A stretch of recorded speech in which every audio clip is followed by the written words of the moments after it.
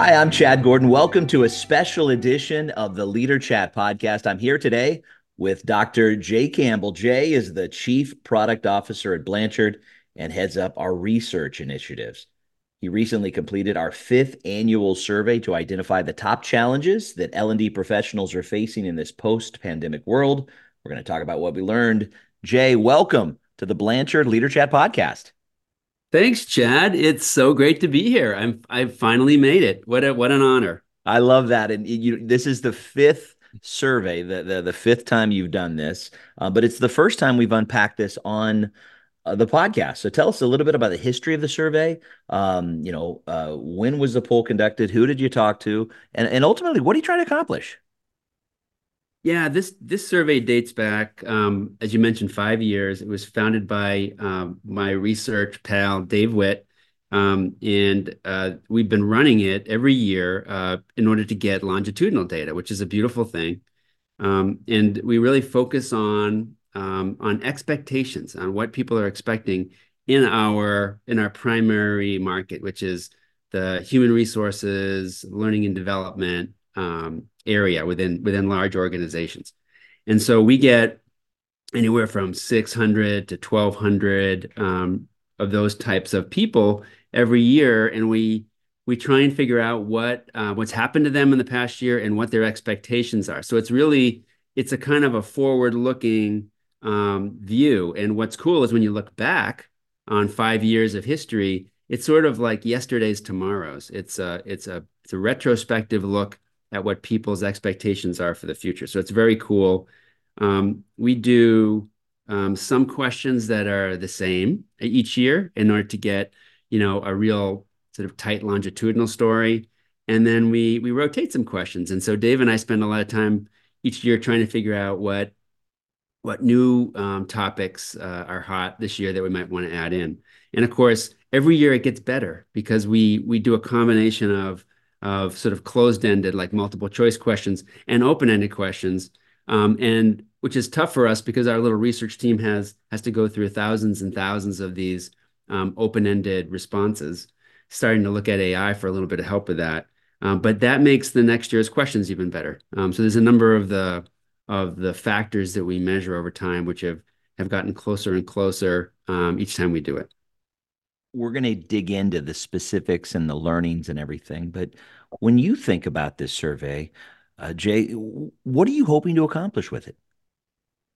We're really trying to get a sense of what our HR and L&D buyers and partners are focused on, what their expectations are, and what we can do to help them. So we focus a lot on what they're struggling with, what their realities are, what their training topics might be. So we ask a lot of questions about what's hot on your to-do list. What gaps are you hearing from your business partners, and that helps us just be a better partner to them. We're going to dig into each of the different topic areas. I won't list them all off at once. We'll kind of go one at a time. The first one is around hiring and retention. I find this is I'm really intrigued by the results on this because if you think about all the ups and downs and all the changes, both before and during and after the pandemic, I've got to imagine this has been something that's bounced around in the last 5 years. What'd you find around hiring and retention? Well, we found that when you tap into this market, what you hear is basically what's going on inside organizations because the HR and L&D folks are really responsible for keeping the talent pool happy and keeping it full of talent. And so it's a good way to find out what's really going on inside organizations and how much stress or how much tension is occurring across leadership teams. And when we ask them for their top HR objectives, really focusing on the HR side, three of the five top objectives were really focused on this idea of hiring and retention. Retaining, hiring great performers, attracting great workers, and creating this amazing employee experience, and engagement. I think we're going to talk a little bit more about that. So, what's happening over the last few years we've seen is is a a steady shift of, you can call it power, decision rights, confidence from the employers to the employees. And this trend has continued. And, um, macroeconomically, things are still pretty good. The recovery has been slow in the US and in other parts of the world, but it's still been a recovery. And the recession fears haven't gelled in most markets. And job growth is good. Unemployment's pretty low from a 20-year average. So it's not perfect. There's lots of news of downsizing, but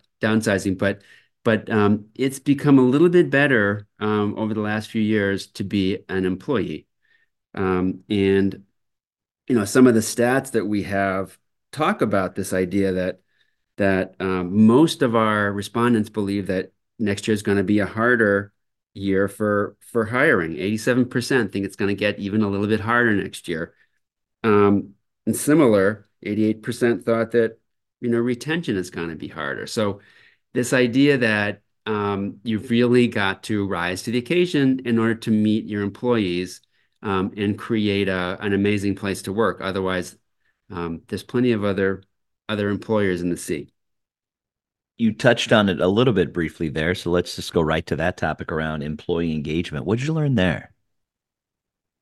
Well, what's happening with this shift in power is that, you know, HRL&D folks are really focused on engagement, and they're trying to figure out what matters. And this varies from organization to organization. But obviously, there's been a lot of attention around things like compensation over the years, and that remains kind of an important quality. But what's also happening is this sort of rise of well-being in importance and a rise in flexibility. And companies are dealing with it in lots of different ways, and some of them are steering into it, and having major well-being initiatives and offering people tons of flexibility, and others are moving in the opposite direction. But I think what's happening around the overall sort of pace of change is driving a lot of well-being issues with employees. For instance, 60% of people, this is a Fast Company poll, would quit their job to find an organization with a little bit better well-being. 32% of employees, this is a Gallup number, are struggling with anxiety and depression. And 80% of managers, this is a Forbes stat, are not confident in handling well-being and mental health issues. So there's a lot of attention being focused on it, and there's a lot of gaps there. When we asked our respondents how well their organizations tend to do now in terms of employee engagement, we saw maybe like a positivity bias, because only 13% of the respondents said that their organization has lower than average levels of engagement. So there's some realization that needs to happen. There's some work, and then there's all these new dimensions that organizations haven't focused a lot on, like well-being or hybrid work flexibility, that are just becoming like table stakes now. So let's shift a little bit to more around, I guess we can call it a bit around the employee experience. Is a lot of the things that we do at Blanchard. We're many things, but we are a training company. And so what did this research find around the evolution rather of training modalities? Yeah, well, when you drill down outside of the overall like workforce management, HR, and you start looking more into the L&D domain, um, there's lots going on, and there's a lot of attention right now on AI. There's a lot of attention, as always, on leadership development and several other sort of long-term focus areas. But one of the really interesting things going on over the last 5 years has been how training is showing up. And the training modalities have really pivoted quite a bit over the last 5 years. So we started tracking this data back in late 1999, a little before COVID. And so our first data point really represented the old norm, the pre-COVID, pre-pandemic norms, and across this large group of L&D people, what we were hearing was that normal like workshops, face-to-face, in-person workshops represented more than two-thirds of the training modalities that were out there. Um, and e-learning and virtual were pretty low, both down in the maybe 12 to 15%.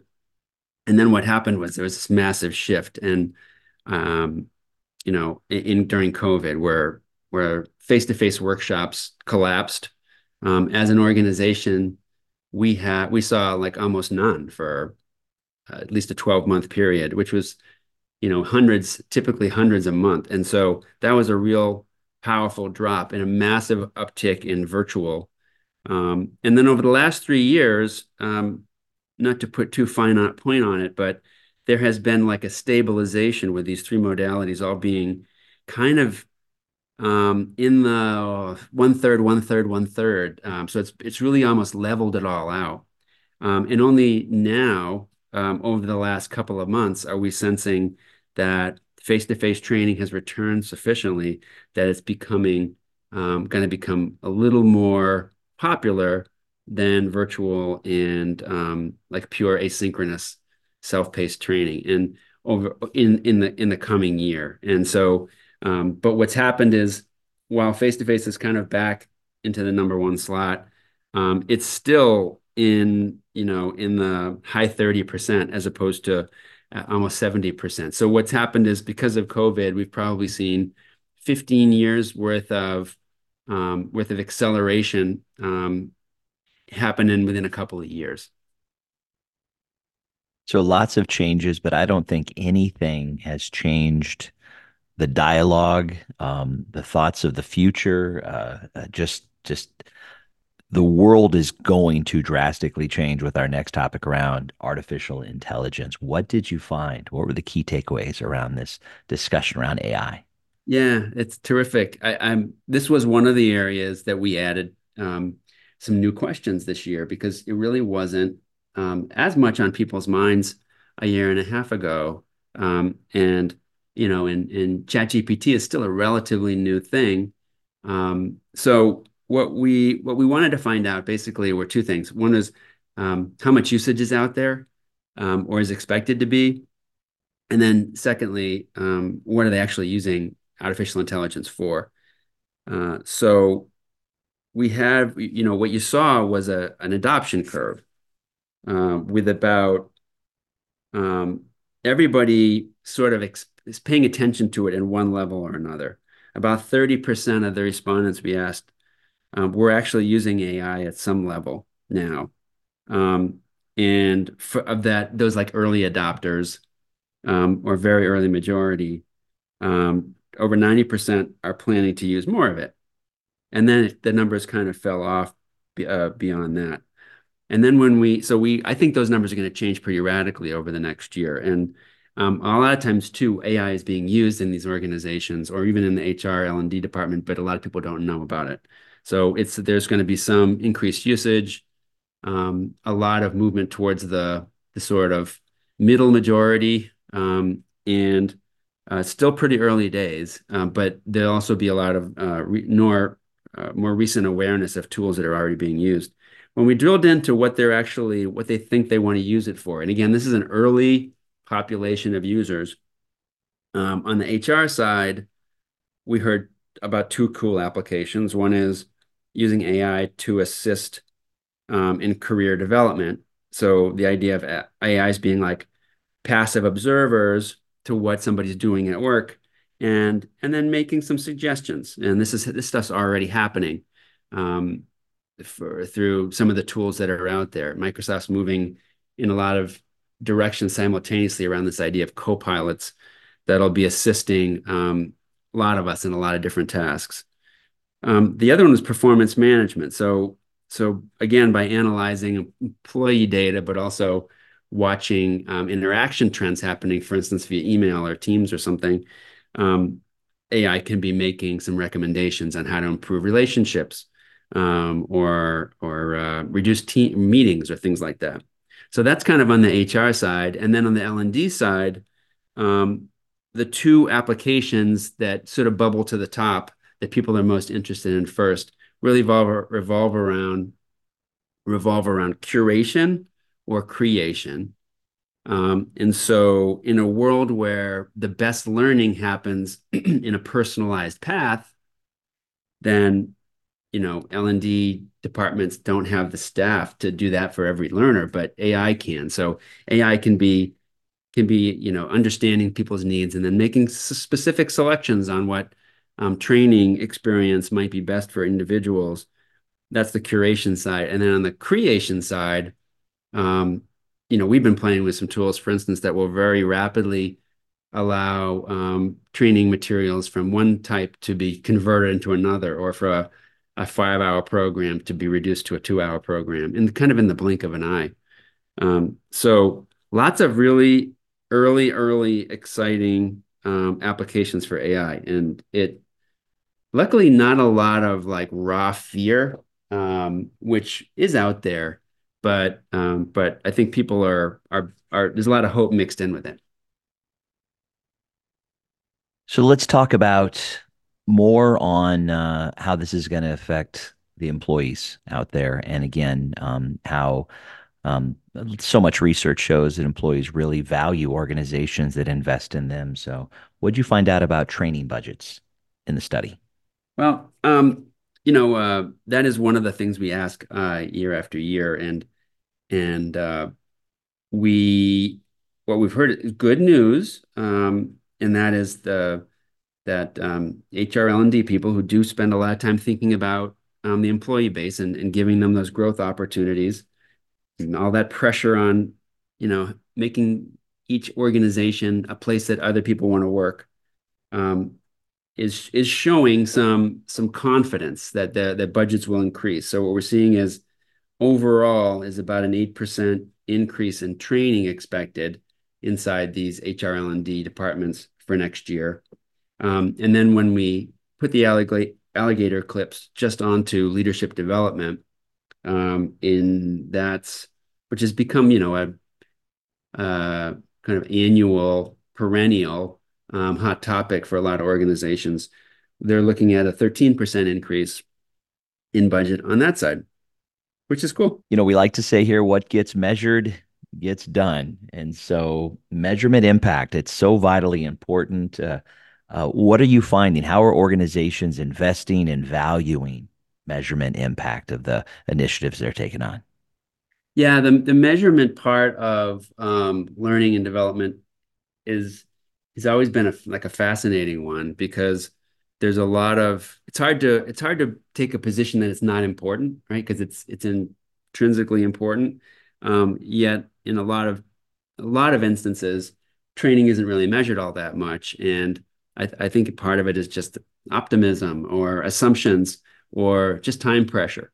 What we are seeing is a steady increase in the importance and the actual follow through of clients on measurement. And we're actually seeing, so there's a common model for training impact called the Kirkpatrick model, which has been around for a long time. Um, and it's level one is the lowest level, and level four or five or six, depending on the version of the model you're looking at, are higher level models where actual real impact is accrued to an organization. And we're just seeing more clients spending more time trying to get higher and higher up that ladder, which is really good. Moving past, you know, did you like the training, to actually measuring behavior change, after the training, and hopefully even equating that to actual ROI. So we're seeing some steady increase in the quality of measurement that's out there. What about the future did you find out through this survey in terms of skill development, future needs? We've talked a little bit about how technology is going to impact things through AI, and we've talked about training, but what sort of future skills are going to be needed to be successful and to stand out in the future? Yeah, that's a really fun topic area. This idea of of what skills, what behaviors, what competences, capabilities are becoming more important that might not have been so important um, a couple of years ago. And so this is something we've been tracking for a while. We especially like to tune the frequency in around leader bench strength. And like if you think about leaders in terms of managers and executives, what are the skills that are most critical for them to succeed? And it does vary by organization, which is makes sense, right? But what's also true is that there has been a steady and meaningful shift towards softer skills. So when we asked in this year's survey, what are the five most important skills that you need in leaders? Um, Number one was engaging in development in developing talent, which is terrific and would not have been on the list, a generation back, probably. Number two is leading and supporting change. That just the pace of change comes through in so many ways. And this one shows up at higher ratings in other parts of the world, especially parts of Asia. Number three is coaching people through challenges. Again, a very soft, supportive, conceptual, employee first skill. Fourth is communicating clearly, which again, like collaboration, communication, support. And then number five is driving innovation. So that which equates to number two, the change initiative. So you're seeing three of the five really being this creating this like more empathetic, more involved, more coach-like, um, more development-oriented leader. And one of the stats I remember reading from an Inc. article was that 82% of people would change their jobs in order to go to a company with that had more empathy. And this is what organizations are wanting, are either drawn towards or afraid of. Yeah, so there's a lot of we look at this list as this is really what we need to help organizations with, and around topics. And so there's a lot of work to be done here, which is beautiful. For instance, on the communicating clearly, number four, there's a Fast Company stat recently, 69% of managers are uncomfortable providing feedback, and so it's a critical skill, and two-thirds of managers aren't comfortable with providing it.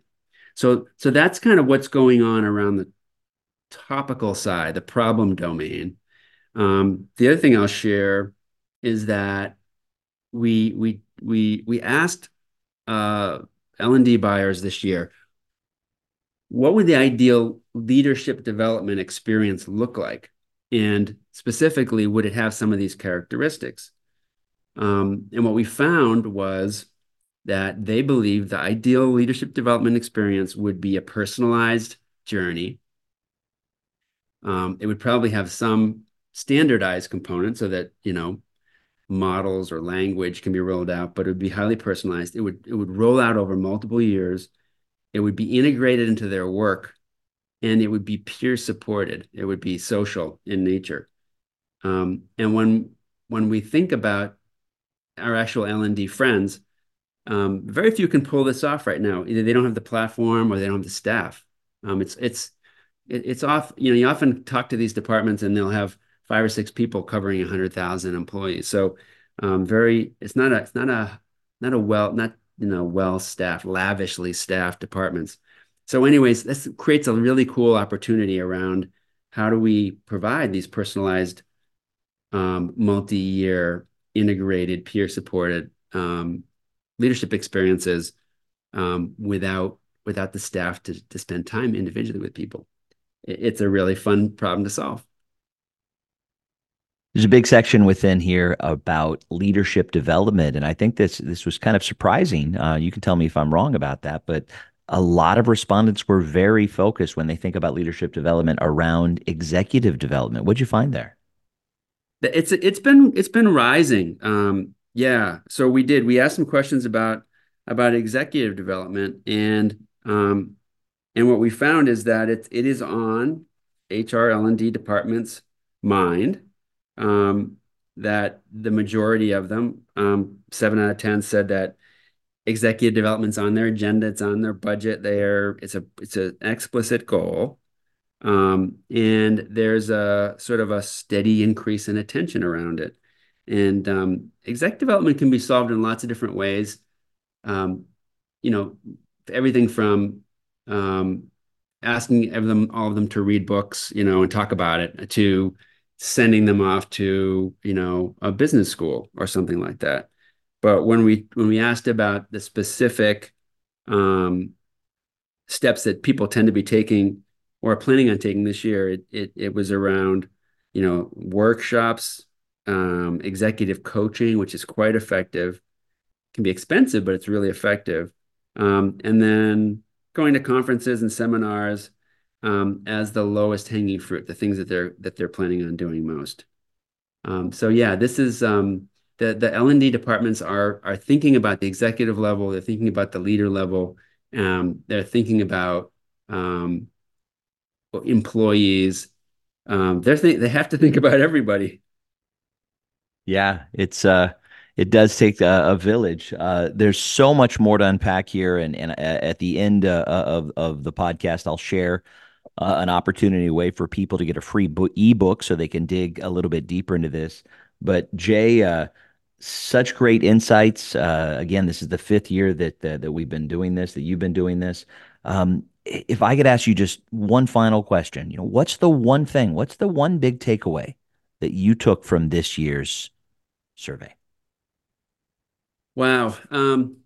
Well, I guess what I would say in summary is that pressures are mounting. That the sensing of the pressure is real in the workforce, and it's real.